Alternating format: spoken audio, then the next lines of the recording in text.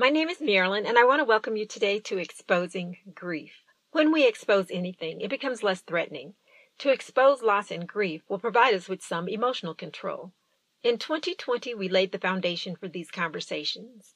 Over 12 episodes, we explained how loss and grief can and does occur at any age or any stage in life. You can go back and listen to those foundational podcast episodes, or you can begin listening today as part of your personal journey to be more emotionally and mentally healthy. Today's topic is difficult and controversial. Difficult because the topic seems to cause more questions than answers. And controversial because there are some who believe that talking about suicide will trigger people to do it. I agree that talking about suicide brings up many questions. I do not agree that it causes more people to engage in the behavior.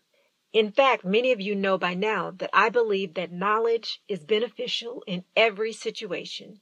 The more information we have, then we are better able to navigate anything. Suicide seems to have even more stigma associated with it than talking about other death. Death talk is off limits, but a discussion about suicide is even more taboo, even among close family members. Suicide itself divides families in so many ways. Most of you also know that these are my personal experiences, observations, and opinions. Death of a child from sickness or an accident can cause couples to divorce. Suicide of a child causes as many or more couples to divorce. Suicide of a child causes as many or more couples to divorce. So people have to deal with emotional trauma on top of emotional trauma. This can lead to devastating consequences.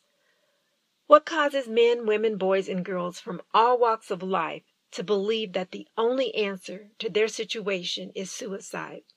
I am a strong believer that every problem is temporary and has a solution. Some solutions are hard to find, but they can be uncovered. The answers may not be evident today or even tomorrow, but each day an answer is sought brings you closer to a breakthrough. Many times we can get stuck because we believe there is only one solution to our problem. Whether we have convinced ourselves it is more money, more friends, more time, or more whatever.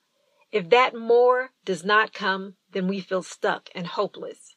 Hopelessness leads to despair. Despair leads to depression, and it's downhill from there. The answers may not be more, but the answer is generally the right friend, the right opportunity, the right timing, or the right amount of money. Money does not keep people from committing suicide. When our options feel narrowed, we feel painted into an emotional corner with no way out. If we are unable to talk about suicide before it happens, and we cannot or will not talk about it after it happens, then how do we fight against something we refuse to engage with? What are some practical things we can do in order to fight back against suicide? If the subject comes up in a news report or as part of a family conversation, take time to discuss it. Be willing to have those hard conversations. By doing so, you may prevent even one person from taking their own life. Acknowledge that life can be hard sometimes and that no one has a perfect life. And I mean no one. Life has ups and downs, and sometimes making it through the downs can be quite challenging. Do not be afraid, ashamed, or embarrassed to seek professional assistance. Most people cannot get beyond suicidal thoughts on their own. Be willing to call someone if you want to end your life. It is an emergency. If you can get on the other side of that feeling, then you have a better chance of survival and a better chance at the life you deserve. The talents and gifts within you are to be shared with the world. Maybe your gifts will even bring joy to someone who is facing their own problems, which seem impossible. Yes, there are mean people out there, but they are in the minority. Seek out people who share your values because you are valuable. Some of the questions that can come up after a person takes their own life are, why did they do it? Why didn't they reach out to me? Did I do enough to show them I cared? Was I too hard on them? And many more questions. Do not torture yourself with the questions or the if-onlys. Questions without answers are always counterproductive. Grieve the loss of the person.